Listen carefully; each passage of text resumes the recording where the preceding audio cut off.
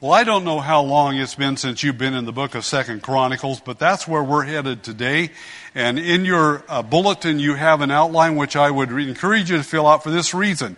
I don't want to just bring the message, not just for you and not just for myself, but if you fill out the outline, then you can take that home with you and you can review that. And I think that the Holy Spirit will prod your heart and mind and bring things to your mind that will challenge you and motivate you to be revived. And so I'd encourage you to do it. You might know that the book of 2 Chronicles deals with the kings of Judah. And as you read through that book, you're going to run into godly kings that God greatly blessed, and then you run into their sons who so often were wicked, evil kings, and he judged the nation because of that. The book begins with the king Solomon, and it ends with King Zedekiah. And Zedekiah, of course, had turned away from the Lord, and no matter what God did to prod him, to try to revive him, he simply chose not to be revived. And so the judgment came upon him and Judah and Jerusalem as well as the capital. And reading through 2 Chronicles, you'll run across, I said, a good king and then an evil king. One king walks with God and experiences God's blessing upon his reign and upon Judah, and then his son gets into power and he completely turns away from God and brings judgment upon himself and the nation. An example of that would be King Hezekiah. He walked with God. He was even put to the test, but he turned to God and God greatly blessed him. But his son, Manasseh, was one of the most evil kings that ever reigned. It's interesting about him because he was taken to Babylon, put in prison there, the dungeon there, and there he repented and God restored him. That's an amazing thing to me. He restored him, but he said, because of the wickedness and the evil that man did, I will not relent from bringing the judgment upon Judah and Jerusalem and the temple. That's amazing. Well, that's how the book of 2 Chronicles ends. But every once in a while in the book of 2 Chronicles, you see God bringing revival to the king and the nation. And that's what we're going to be looking at this morning. God's recipe for revival. And I want you to turn to 2 Chronicles chapter 14. 2 Chronicles chapter 14. I want you to notice the first step. And this is always the first step. So mark it down in your outline there. The first step that God is going to bring revival to your heart. And that first step is this. God must first get your attention. Always starts there. God must first get your attention. I'm going to read a rather lengthy passage starting in verse 9 and going through chapter 15, verse 6, and you can follow along, or it'll be up behind me here on the front wall here. 2 Chronicles 14, verse 9. Now Zerah, the Ethiopian, came out against them with an army of 1,000,000 men and 300 chariots. And he came to Mareshah, that's about 25 to 30 miles south of Jerusalem. So Asa went out to meet him, and they drew up in battle formation in the valley of Zephathah at Mareshah. Then Asa called to the Lord his God and said, Lord, there is no one beside you to help in the battle between the powerful and those who have no strength. So help us, O Lord our God, for we trust in you, and in your name have come out against this multitude. O Lord, you are our God. Let not man prevail against you. So the Lord routed the Ethiopians before Asa and before Judah, and the Ethiopians fled. Asa and the people who were with him pursued them as far as Gerar, and so many Ethiopians fell that they could not recover, for they were shattered before the Lord and before his army, and they carried away very much plunder. They destroyed all the cities around Gerar, for the dread of the Lord had fallen on them, and they despoiled all the cities, for there was much plunder in them. They also struck down those who owned livestock, and they carried away large numbers of sheep and camels. Then they returned to Jerusalem. Now the Spirit of God came on Azariah the son of Obed. And he went out to meet Asa and said to him, Listen to me, Asa, and all Judah and Benjamin. The Lord is with you. The Lord is with you when you are with him. And if you seek him, he will let you find him. But if you forsake him, he will forsake you. For many days Israel was without the true God and without a teaching priest and without law. But in their distress, they turned to the Lord God of Israel and they sought him, and he let them find him. In those times there was no peace for him who went out or of him who came in, for many disturbances afflicted all the inhabitants of the lands. Nation was crushed by nation, and city by city. And notice this last part, for God troubled them with every kind of distress. When it comes to revival, God must first get your and my attention. You know, that's true when we got saved, wasn't it? You didn't get saved until God got your attention. Maybe it was a serious problem, something you were struggling with. Maybe it was your fear of dying. It might have been your fear of hell. Maybe you heard a message on hell or you read the Bible and you got frightened and said, man, I don't want to go there. And he got your attention. Somehow he got your and my attention, and that caused us to put our faith in his Son and come to saving faith. It's also very common to grow lukewarm in our Christian life, isn't it? I mean, we all experience that. Heinz, you talked about that a little bit in the fundamentals of the faith this morning.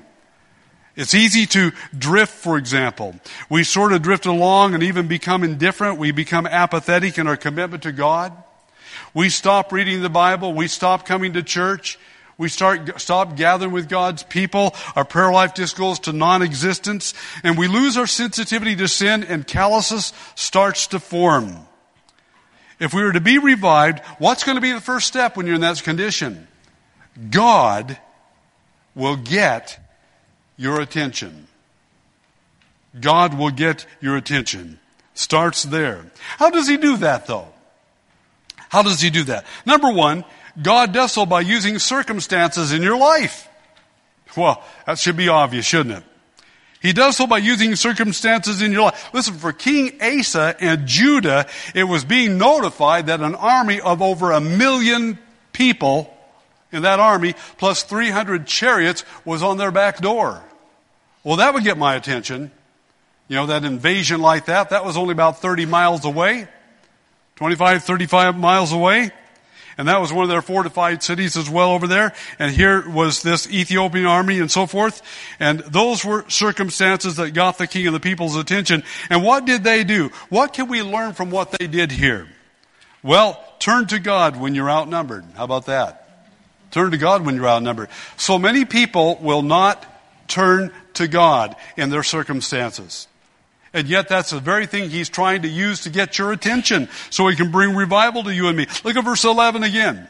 Mark that down. Then Asa called to the Lord his God and said, Lord, there is no one beside you to help in the battle between the powerful and those who have no strength. So help us, O Lord our God, for we trust in you, and in your name have come out against this multitude, O Lord. You are our God. Let no man prevail against you. Turn to God when you're outnumbered. Turn to God in your circumstances. But secondly, here in the text, turn to God when you're distressed and afflicted. Turn to God when you're distressed and afflicted. Look again, if you would, at verses 4 through 6. But in their distress, they turned to the Lord God of Israel. Did you know that a lot of people don't do that? They try to handle it themselves. They try to figure it out. They almost exclude the fact that God's even there loving them, caring about them, working in their life. And they don't turn to him in their distress. But they turned to the Lord God of Israel and they sought him, and he let them find him. It says, in those times there was no peace to him who went out or of him who came in, for many disturbances afflicted all the inhabitants of the land. That might be a characterization of your life right now. Even as a Christian. You say, that characterizes where I am. That's exactly what I identify with. And notice what it goes on and says, verse 6, it says, nation was crushed by nation and city by city. Notice what it says, for God troubled them with every kind of distress. God was involved in that. Frankly, I think that God's very much involved in all that we're going through in this nation right now, trying to get our heart and our attention as well. And you and I are the key because we are the salt and light in this nation. So turn to God when you're outnumbered. Turn to God when you're distressed and affliction. God uses your circumstances to get your attention. Don't throw that work of God away. And so many Christians do exactly that. That's the first step. First step. But there's another way that God gets our attention. Notice this. The other way. Number 2, God does so by using His Word. He uses His Word. God will use both His spoken and written Word in your life. Look with me at verses 1 and 2 of chapter 15. God will use both His spoken and His written Word in your life. Now the Spirit of God came on Azariah the son of Obed. And he went out to meet Asa and said to him, "Listen to me, Asa, and all Judah and Benjamin. The Lord is with you when you are with Him. And if you seek Him, He will let you find Him. But if you forsake Him, He will also forsake you." God uses both His spoken and His written Word in your life. It was God's gift to the king and the people to send to them prophets. These were men that God chose, and He would give His message directly to them, and He said, "Now go. Go and deliver this message." This really is a good message that's coming from God to Asa as well as the people of Judah. These prophets were sent by God to get the people's attention, you might notice. And God still does the same today, does He not? He sends people into your and my life. I don't mean that there are prophets like there were of old, but there are preachers and others are called by God, and they share the Word of God in Sunday school. They share it in Bible studies. They share it maybe one-on-one with you. They share it from the pulpit. And what's God doing? Like He's trying to do right now. He's trying to get your and my attention, and He does so through the Word. And it's my prayer that He'll do that in your and my life through this scripture this morning. God will cause you to pay close attention. Notice number 2, He'll cause you to pay close attention to His promises and His warnings. Look at that. Look at verse 2 again. Notice God's promises as well as His warnings. And I want to say this. There's about 4 verses I want you to mark in your Bibles. That's right. Mark it in your Bibles. And this is one of them. Verse 2. Verse 2. And he went out to meet Asa and said to him, "Listen to me, Asa, and all Judah and Benjamin. The Lord is with you when you are with Him." Is that still true today? Is it? Yes, it is. Yes, it is. The Lord is with you when you are with Him. And if you seek Him, He will let you find Him. Is that true today? Yes, it is. You can find that backed up in the Scriptures. But notice the warning. "But if you forsake Him, He will also forsake you." Mark that verse down in your Bibles there. God will cause you to pay close attention to His promises and His warnings. How does He do that? By using circumstances as well as His Word, both spoken and written, in your and my life. I would ask you this question, and myself as well. Does God have your attention this morning? And where you are in your journey with Him, does He have your, I'm talking about God now, not me, does God have your attention? Because you're dearly loved by Him. And He cares infinitely about your situation, and He wants to revive you and me as well. This is the first step in God's recipe for revival. He has to get your and my attention. By the way, those attention is given in those circumstances, both good and bad. Both this was good here, wasn't it? So God uses the good to get your attention as well. I remember I would ask you to think about what God asked you in this verse. He says, "Do not think lightly of the riches of His kindness and forbearance and patience." And that's something He says, don't think lightly about that. Of the richness of His kindness and forbearance and patience, not knowing that the kindness of God leads you to repentance. Boy, if God has been good to you and you experience that, you need to say, "Lord, one of the reasons you've been so good to me is you're leading me to repentance. You want to revive me."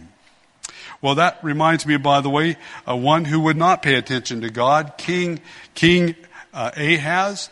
And by the way, God did everything imaginable to get King Ahaz's attention over in Isaiah 7.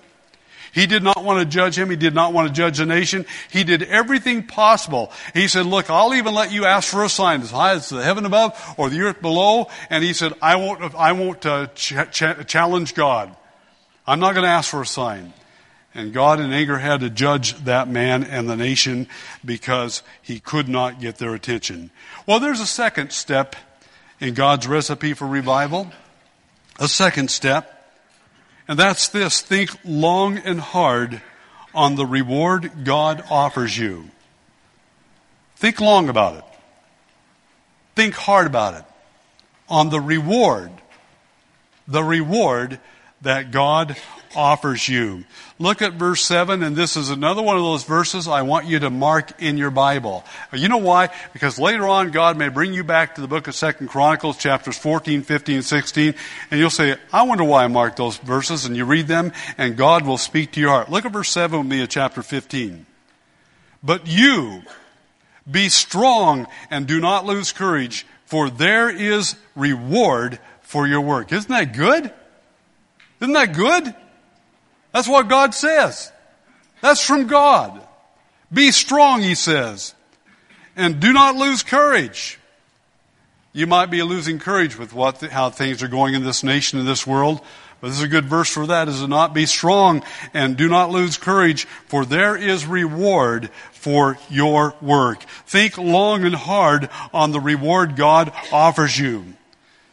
First, do you want the reward badly enough? It's worth asking. Do you want the reward badly enough? Is it really worth it? Often it's not that we have not been told the right things. It's not that we have not believed the right things. It's that we don't want it badly enough. I'll give you an illustration. Diets. Now, nobody wanted to go there. Diets. Yeah, you say, well, yeah, I think maybe I like to lose some weight. You know, I probably feel better. I'd have more energy. Possibly I might live longer. I'd feel good about myself. Maybe even look better. Who knows? Maybe not, but, possibility. And, we're motivated to get started, aren't we? Motivated to get started. But before long, we give up. I want to ask you a question. Why do we give up? We don't want it badly enough. That's why. We don't want it badly enough. And that brings me to number 2 on think long and hard on the reward God offers you. And that is what I might be giving up. Let's talk for a moment about that. What I might be giving up. Have you heard the statement, sacrificing the permanent on the altar of the immediate? I remember a mission conference way back in Bible college days in Omaha, and that was our theme, sacrificing the permanent on the altar of the immediate. We do that a lot, don't we? That which is permanent, which would be most valuable, we sacrifice that on that altar of the immediate. Here's something you do know about God. You know that no one rewards like God rewards. You know that. The Scripture tells that. It backs up just like it was in Asa and Judah's life here. You know that God's way is always the best way, and deviation from that way is extremely costly. You know that once we've finished our journey here, that we are not going to be able to come back and do it all over again. It's done. No coming back. No changing anything. We know the big event is yet to come. And that is God says, look, you're going to reign with my Son. I want to reward you. And the journey now is preparing you for that. There's a reward out there that you do not want to lose.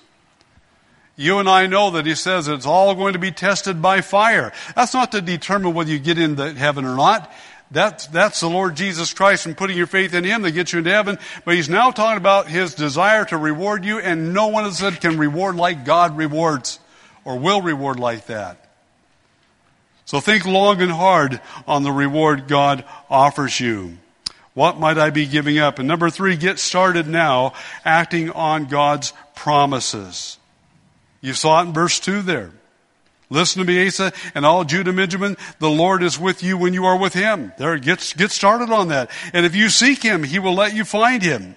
And verse 7, you marked, I hope, but you be strong and do not lose courage, for there is reward for your work. You ought to underline that. You ought to go back to that. Think long and hard on it. Say, oh God, then help me to be faithful. I want that kind of revival in my life. Get started now acting on God's promises. By the way, you say that's Old Testament though.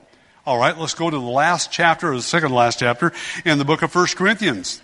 You probably know how it ends. 1 Corinthians 15:58. You don't need to turn there. Therefore, he says, he's wrapping it up. Therefore, my beloved brethren, sister, okay, be steadfast. Paul says immovable. Always abounding in the work of the Lord. Why, Paul? Because you know that your labor is not in vain in the Lord. That's why. Isn't that great? What a powerful promise to wrap up that book. Think long and hard on the reward God offers you. Number 4, this is going to take strength and courage on your part. You saw it in verse 7. It's going to take strength and courage on your part. This speaks of effort, determination. It's all too easy to drift, isn't it? Boy, I know that. I know it's so easy to drift in the Christian life. I mean, I got my salvation. I'm going to go to heaven. I belong to the Lord, you know. Hebrews 2:1, for this reason, we must pay much closer attention to what we have heard so that we may not drift away from it. Hebrews chapter 2, verse 1. God's recipe for revival, think long and hard on the reward God offers you. We can move now to the third step. And boy, how important numbers 1 and 2 are, that God must first get your attention. You must think long and hard on the reward God offers you, because this third one, this is where it gets us, folks. It's where it gets us. Remove all the idols in your life and home. Wow. Did we have to go there? Remove all the idols in your life and home. Look at verse 8, the first part. Now when Asa heard these words, there it is. God got his attention. He heard these words about the reward and about seeking God, and God let him find him and so forth. And the prophecy which Azariah the son of Obed the prophet spoke, he took courage and removed the abominable idols from all the land of Judah and Benjamin and from the cities which he had captured in the hill country of Ephraim. Isn't that great?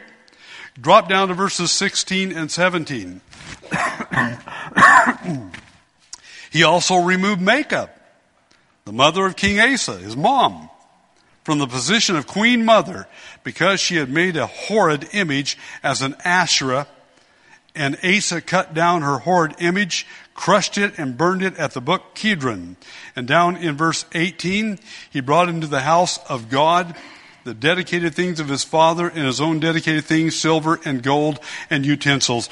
Remove all the idols in your life and home. What constitutes an idol? Let's talk for a moment about that. What constitutes an idol? Well, God told the nation of Israel what was an idol by giving them her what? The 10 Commandments. And those first 2 commandments, what did he say there? He said, you shall have no other gods before me. You shall not make for yourself an idol or any likeness of what is in heaven above, or on the earth beneath, or in the waters under the earth. You shall not worship them or serve them, for I, the Lord your God, am a jealous God.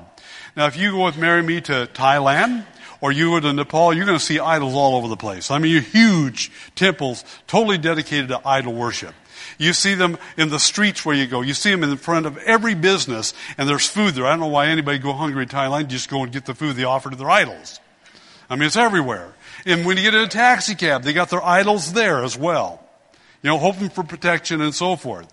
Same, as I said, in Nepal as well as Thailand. So we understand that. They're made out of stone and wood back in that day. And thank you, my brother. Wow, don't lose your reward. There you go. There you go. Man, I can go for another hour now.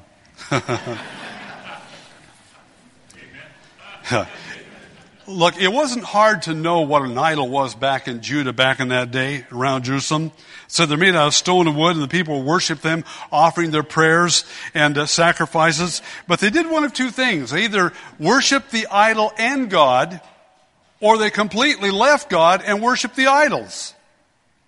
I think we're probably guilty of the latter.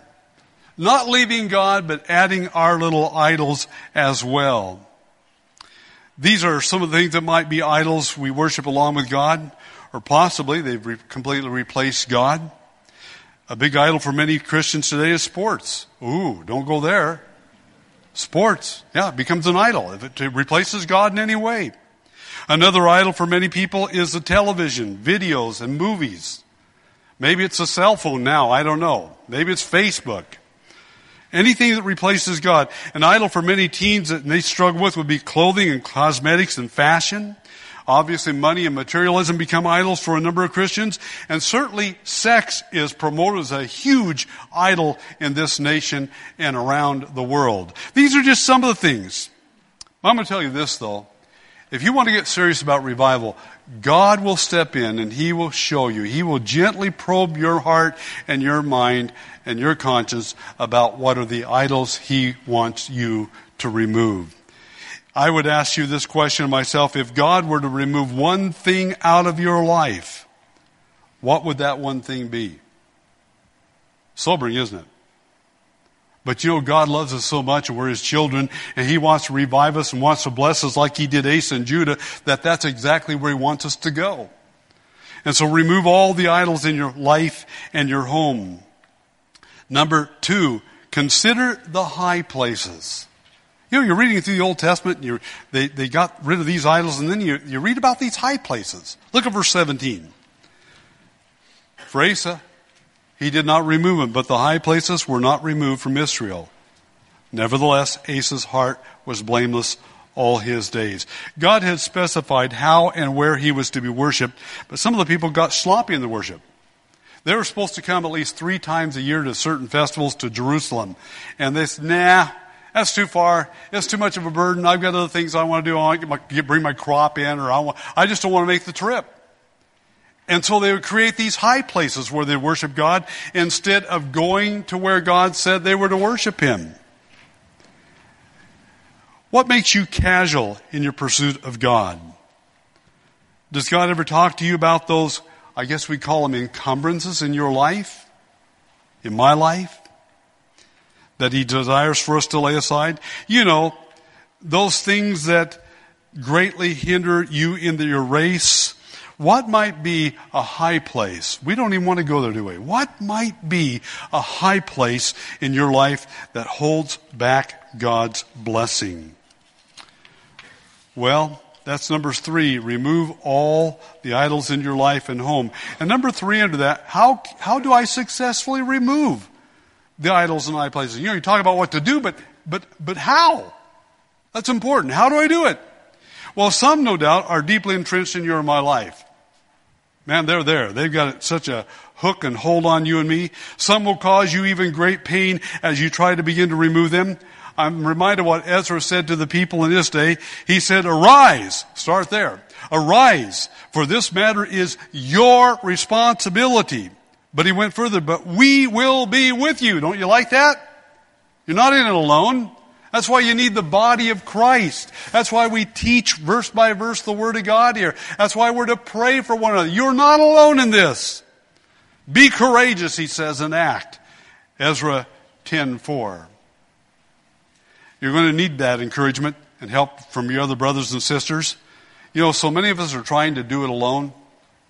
How's that working? How's that working? As you bumble and stumble along and feel down and discouraged and so forth. Well, we need the encouragement of one another. Jesus said, by the way, this kind does not come out except through prayer and fasting. One thing I did appreciate about our mission speaker there from Pakistan, he emphasized over and over the praying and fasting. That part I did really appreciate. Because that was the challenge to my heart about praying and fasting. This kind does not come out except through prayer and fasting. Or the psalmist said, how can a young man, how many young people do we have? How many young men and women do we have here? Don't raise your hand, we can see you, but listen what he said. How can a young man keep his way pure? Well, try harder. No, by keeping it according to thy word. Again, why we teach and preach the word here. It's not my ideas, it's got to be God's word. Greater is he who is in you than he who is in the world, he said. Now to him who is able to do exceeding abundantly beyond all that we ever ask or think according to the power the Holy Spirit that works within us, and He uses His Word, and He uses brothers and sisters in one another's lives. Another most important step for successfully removing idols and the high places is found in the fourth step that we're going to look at, and that is God's recipe for revival. Number 4, restore the altar of the Lord. Restore the altar of the Lord. Look at the last part of verse 8. He then restored the altar of the Lord, which was in front of the porch of the Lord. Verse 14, moreover, they made an oath to the Lord with a loud voice, with shouting, with trumpets, and with horns. And verse 18, he brought into the house of God the dedicated things of his father and his own dedicated things, the silver and gold and utensils. Restore the altar of the Lord. What was the significance of the altar of the Lord? What was the significance of that altar? Listen, the altar was essential if holy God was to be able to meet with sinful man. That altar was essential for that. The altar was where the blood of the innocent animal was shed and atonement was made for man's sin. That's how we came to saving faith, because He shed His blood on that cross. The altar was essential for experiencing God's blessing. The altar, therefore, spoke both of our redemption as well as our fellowship with God. Now, for King Asa and the people of Judah, restoring the altar of the Lord meant two things. It meant two things. Actual restoration of that altar there in Jerusalem that had been destroyed and removed. And number 2, offering the prescribed sacrifices in the prescribed manner as God had set forth. That's what they had to do. You and I cannot do that. Why? Because one final sacrifice has paved the way for us to come to God and be in His presence and experience that fellowship, that forgiveness, and so forth. But we can certainly apply their example in these following points. Number 2, to do this, you must enter into a covenant with the Lord. Look at verse 12. To do this, you must enter into a covenant with the Lord. Verse 12. They entered into a covenant to seek the Lord God of their fathers with all their heart and soul. May I suggest to you an illustration? Romans 12, 1 and 2. I beseech you therefore, brethren, by the mercies of God, that you present your bodies a living, holy sacrifice to God, which is acceptable and perfect. What does he say there? Therefore be not conformed to this world, but be transformed by the renewing of your mind, that you might know what the will of God is, that which is good and perfect and acceptable. He says, listen, come to me and say, Lord, I'm yours. My mind, all parts of me, I am yours. And make that commitment to Him. That's the significance of restoring the altar to the Lord of the Lord. Number 3, your home will be a place of worship. For some, your home is a place of conflict. Many struggle with that. Make it a place of worship. Make it a place of worship. Have a place where you meet and spend time with the Lord in the Scriptures and in prayer and with one another there.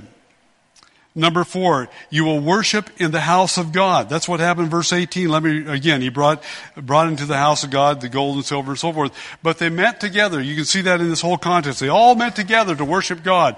And that's why we're here. Corporate worship is something that God has asked us to do and commanded us to do. So you will worship in the house of God. Restore that altar of the Lord. Dear one, if you're here this morning, and it's been a long time since you have taken your Bible up and sat down in your home and just opened it and met God on the pages of Scripture and taken some time to say, Lord, I just want to talk with you. Just me and you. I want to commune with you. Or maybe it's your family.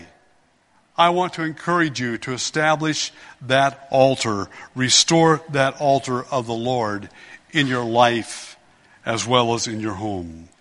Well, there's a 5th step, which is a most blessed one in God's recipe for revival, and that is rejoicing and resting will be your portion. Got it in your outline there? Rejoicing and resting will be your portion. This is another verse I'm asking you to mark in your Bibles. Verse 15. Verse 15. All Judah rejoiced concerning the oath, For they had sworn with their whole heart and had sought him earnestly, and he let them find him. So the Lord gave them rest on every side. Isn't that great? Isn't that what your and my heart desires? That's revival. A heart filled full of rejoicing, even though it's in a conflicting world, in a battle with my old sin nature and so forth, and yet there's rejoicing going on. And there's also resting in the Lord. Resting in His Word and so forth. Number one under that, you must be sincere and genuine in your commitment. You must be genuine and sincere, or sincere and genuine in your commitment. The people swore with their whole heart and sought the Lord earnestly. You see why I want you to mark verse 15? They swore with their whole heart and sought the Lord earnestly. And number two, God will let you find Him. By the way, you can't miss that. We'll see that in a moment. You can't miss it in this text. And He let them find Him. The latter part of verse 15. Well, this is what it's all about. I think in a moment we're going to be coming to this table which represents the sacrifice of the Lord Jesus Christ. And you remember when they were in that upper room when the first time when He instituted the Lord's Supper? And He came to wash their feet, and Peter said, "Not me, you're not washing my feet." And He said, "Peter, if I don't wash your feet, you don't have any part of me." And Peter just went overboard. And then, "Lord, give me the whole bath." What's he saying? Oh, by all means, whatever it takes, I want that. I want that, God. If it takes a whole bath, He said, you don't need the whole bath. You're already saved. All that needs to be cleansed are the feet. But you can see how desperately Peter longed for that. No wonder God revived him. No wonder He greatly used him. And God loves to revive His people. Well, here we come to the last part. Don't miss this one. The last part. The warning. Don't let your revival go into lapse.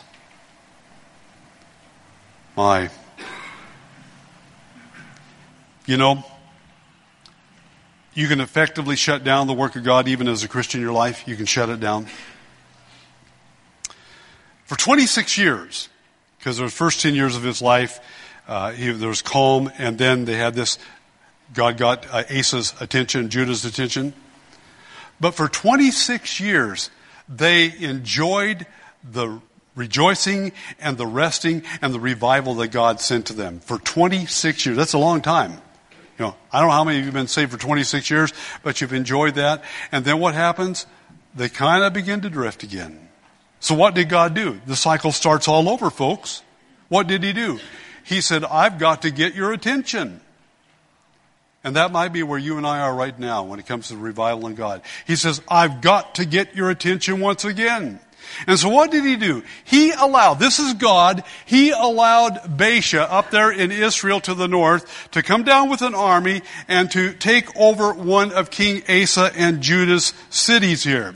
Verse 1 of chapter 16, in the 36th year, that's 26 years later, after this, enjoying the revival, 36th year of Asa's reign, Baasha, king of Israel, came up against Judah and fortified Ramah. That was Asa's city, Judah's city, in order to prevent anyone from going out or coming into Asa, king of Judah. What do? Well, I'll tell you what you do. You sit down like our nation does and you figure out what we're going to do for our strategy. Guess what? Before God, that never works. But that's what he did. So I know what I'll do. I know exactly what I'll do. I'll go up there to the king of Aram there, that's Syria there, and I will give him a lot of gold and silver and money, and I'll say, break your alliance with Israel, so that they will stop fortifying this city which belongs to me. And guess what, folks? Guess what? What he did worked. And that's my first point. Not everything that works is of God. You know what God wants? He brings these circumstances into our life, these problems. Why? Because he wants our attention. And boy, we're like mules. We are so stubborn in giving God our undivided attention. And so he said, well, I don't need to turn to God. I'm going to go ahead. I know how to make this thing work out and get out in this situation. And so he sent all that money up there, that wealth and so forth, to the king there of Aram. And he broke his alliance with Israel, and it worked. Israel had to break off from Ramah, and they left that area, and so King Asa and the people went up there and they reclaimed that territory that they lost. Number 2, how are you responding to God's spoken and written word? How are you responding to God's spoken and written word? Look at verses 7 through 10. Oh boy. At that time, Hanani, the seer, came to Asa, king of Judah, and said to him, because you have relied on the king of Aram and have not relied on the Lord your God, therefore the army of the king of Aram has escaped out of your hand. And he takes him back 26 years. Were not the Ethiopians and the Lubim an immense army with very many chariots and horsemen? Yet because you relied on the Lord, he delivered them into your hand. And here's another one of those verses you must mark. If you've not marked this, then you must mark verse 9.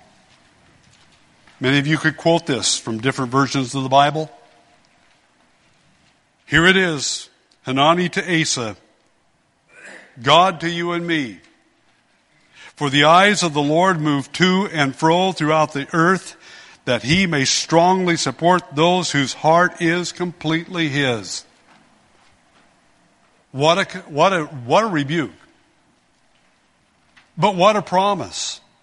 For the eyes of the Lord move to and fro throughout the earth, that he may strongly support those whose heart is completely his. You have acted foolishly in this. Indeed, from now on, you will surely have wars. And what do you do when you get a message like that? Do you, oh God, forgive me and turn to the Lord? No, you don't do that. You take that prophet, and because you got the authority and the pride, you throw him in prison. Now what does God do? He gives you 3 more years. He says, well, I'm going to have to do something else to get your attention. Look with me at verse 12. In the 39th year, this is 3 years later.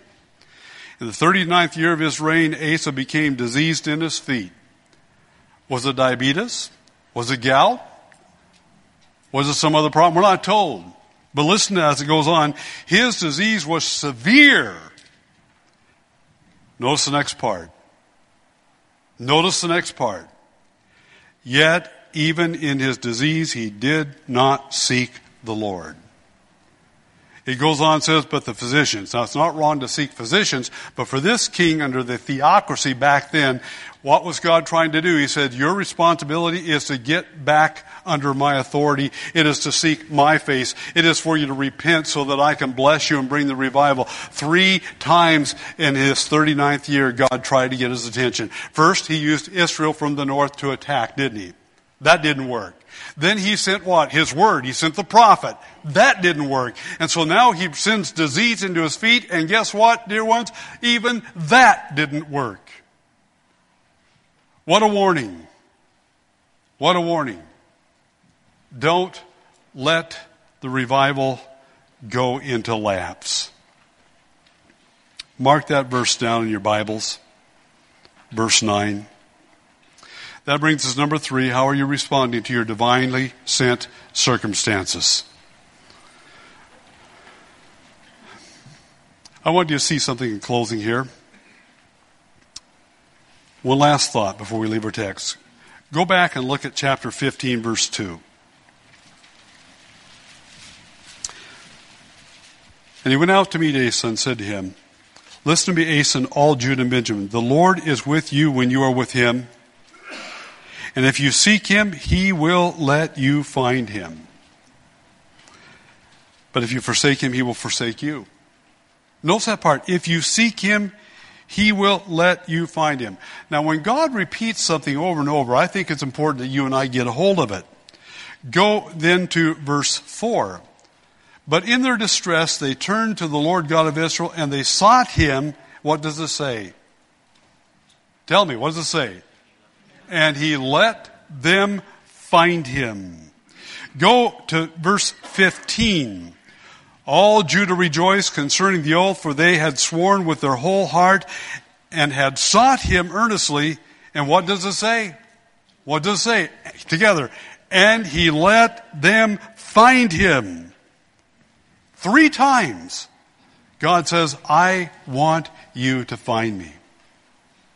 I want to revive you. I want to bless you. And frankly, I don't think he's going to salvage this nation or save it, but we might salvage people in it, and we're the salt and light in it. And I conclude with that great verse again, because it's still as relevant today as it was back there in Asa's day, and that's 2 Chronicles 16:9. For the eyes of the Lord move to and fro throughout the earth. That means his eyes are upon you and me. Day in and day out, the eyes of the Lord move to and fro throughout the whole earth, that he may strongly support those whose heart is completely his. Let that be your life and not the conclusion of this verse. For Asa, you have acted the fool.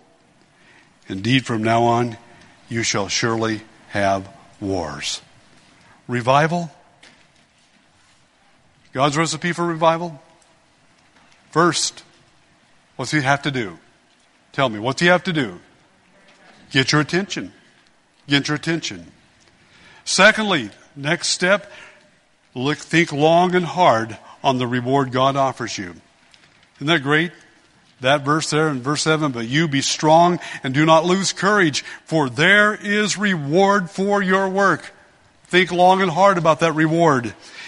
And thirdly, remove all the idols in your life and home. And that's probably the hardest part of this, isn't it? Remove all the idols in your life and home. Fourthly, restore the altar of God. Spend time with him. And then rejoicing and resting will be your portion. But don't relapse and fail like King Asa did. Heavenly Father, we see that on the pages of Scripture. Wow, so clear, the steps for revival. We now know them. But the question is, will we do anything about that? You long, the eyes of the Lord, if nothing else, Lord, may every one of us leave here with that verse ringing in our heart and mind. The eyes of the Lord move to and fro throughout the whole earth, that he may show himself strong in behalf of those whose heart is completely his. Oh, help us to give our hearts, our minds, our bodies completely to you. And bring revival, we pray. In Jesus, your name, amen.